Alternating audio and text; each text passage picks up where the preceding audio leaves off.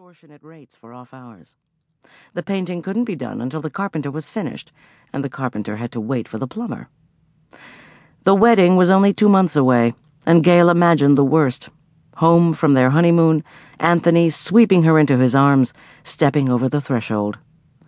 They plunge between the open floor joists. The night Gail received the telephone call wishing her dead was a Thursday, the middle of June. Officially, Anthony was still living in his townhouse on Key Biscayne, 15 miles away, but he would often come by after work. On this particular night, he had stopped by a gourmet grocery. He opened the aluminum takeout pan and showed it to Karen, who was sitting backward in a kitchen chair with her chin on crossed arms.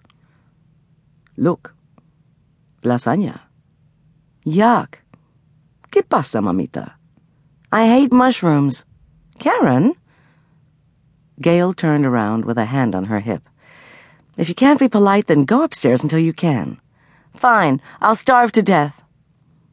Gail called out to her retreating back. "And take a bath. I'll come check on you in a while." "Don't bother, I'll be dead."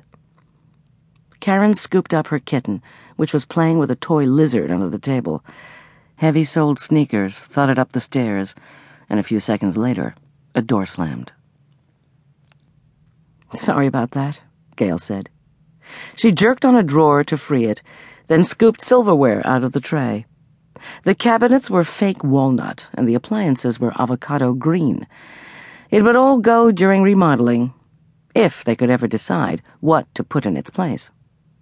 She gave the silverware to Anthony, 3 sets in case Karen repented. He was still frowning at the empty archway that led to the hall, which seconds before had contained a skinny girl with long brown hair and jeans so baggy they dragged on the floor. "What's the matter with Karen? Is she mad at me for a reason that I failed to grasp?" "No, it's me. I told her she couldn't go outside and play. Excuse me, go hang out with Jennifer and Lindsay." "Que va? It's almost dark." He glanced at the ceiling. A stereo had come on, playing just below the volume at which someone might go upstairs and ask that it be turned down. "Just ignore her," Gail said. "She's almost 11, and I've heard that girls go through this when they hit puberty. It's a natural phase of development, supposedly." Half to himself, Anthony muttered, Yes, the obnoxious phase." Gail made a little face at him, then put the lasagna in the oven to warm and went about making the salad. Rip open a plastic bag of mixed baby greens, throw in a few walnuts, some cherry tomatoes, and crumbled gorgonzola. Toss with bottled vinaigrette. Not the cheap kind, the $5 brand from Chef Allen. She and every woman lawyer she knew had a repertoire of recipes that could produce a meal in 10 minutes flat. It helped if somebody else brought the main course. Anthony had taken 2 glasses from the cabinet. "What would you like to drink?" "Just wine. Anything stronger will put me to sleep, and I have a case to work on." Her wine glasses were lost in the boxes stacked in the living room. He poured white wine into one short glass and dark rum over ice into another. "I would have gone over the file at my office, but the handyman called. It cost me $100, but at least he fixed the sink. There was a cat toy stuck in the drain. Don't ask me how." Anthony touched the rim of his glass to hers. "Salud."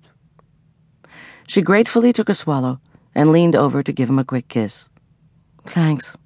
And hello, mi cielo, whom I haven't seen in 2 days.